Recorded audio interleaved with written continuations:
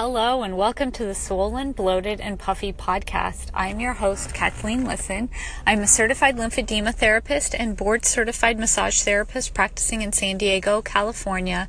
And this podcast covers in more depth the topics that I cover in my book, Swollen, Bloated, and Puffy. The first part of the book covers tips and tricks on how to reduce swelling in the face and body. And then the second half of the book is research-proven ways to reduce our anxiety and balance our immune system.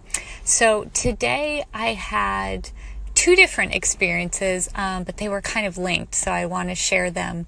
I woke up at 6 o'clock in this morning so I could give a presentation on health topics to the Seroptimist chapter in Poway, California.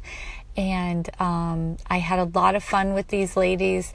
They liked a sense of humor, and I had a sense of humor. I don't know how much they got since it was like 7:30 and I hadn't had any breakfast yet, but I tried to amuse them while also sharing the top 3 things that happen as a side effect of treatment for cancer.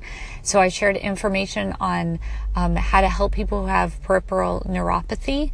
I shared information on lymphedema awareness and how to reduce your risk for lymphedema, how to know some of the warning signs for lymphedema, and then the next step would be talk to your oncologist and get the referral to a lymphedema clinic or a lymphedema practitioner. And then the third one was the honest, just raising awareness that there's a lot of anxiety after a cancer diagnosis. And I think that's really important because that's what I had during cancer, my surgery, and then after my cancer is gone now, but I know that there's an extremely high percentage that I will get the same type of skin cancer again. So there's just this low level of anxiety that gets kicked up, when I have to have my screenings for breast cancer because of my mother's history and the different history in my family, and also the skin cancer because of my direct history with that cancer. And that's also something I cover extensively in the book, is just these different ways to reduce anxiety and balance our immune system.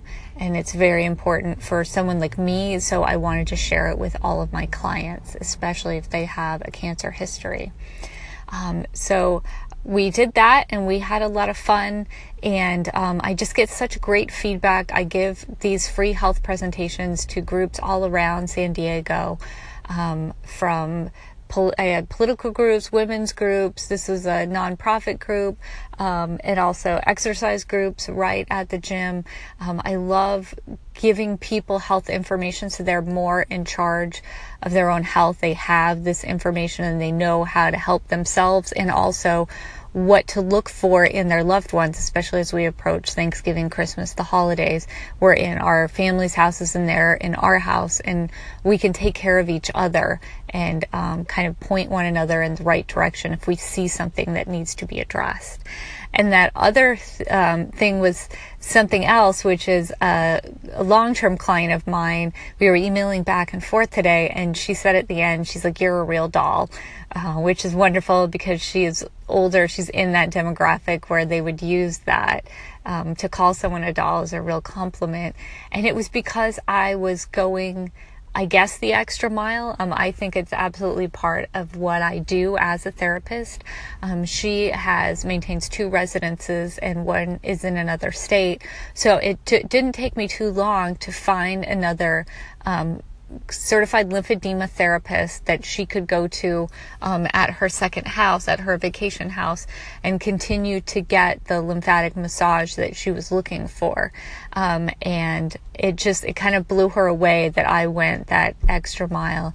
But that's kind of what I want to do as a career, as part of my career. I don't just want to, clock in and clock out. That's why I have my own business instead of working for someone else. I want to do, part of my time is at a nonprofit, and I want to build community. So I'm building community with this podcast. I'm on Facebook groups supporting people. I'm supporting the Facebook group people that are supporting other people with lymphedema. And I think that's a part of what makes it less of a career and more of a passion. So that's what happened today. Have a good day.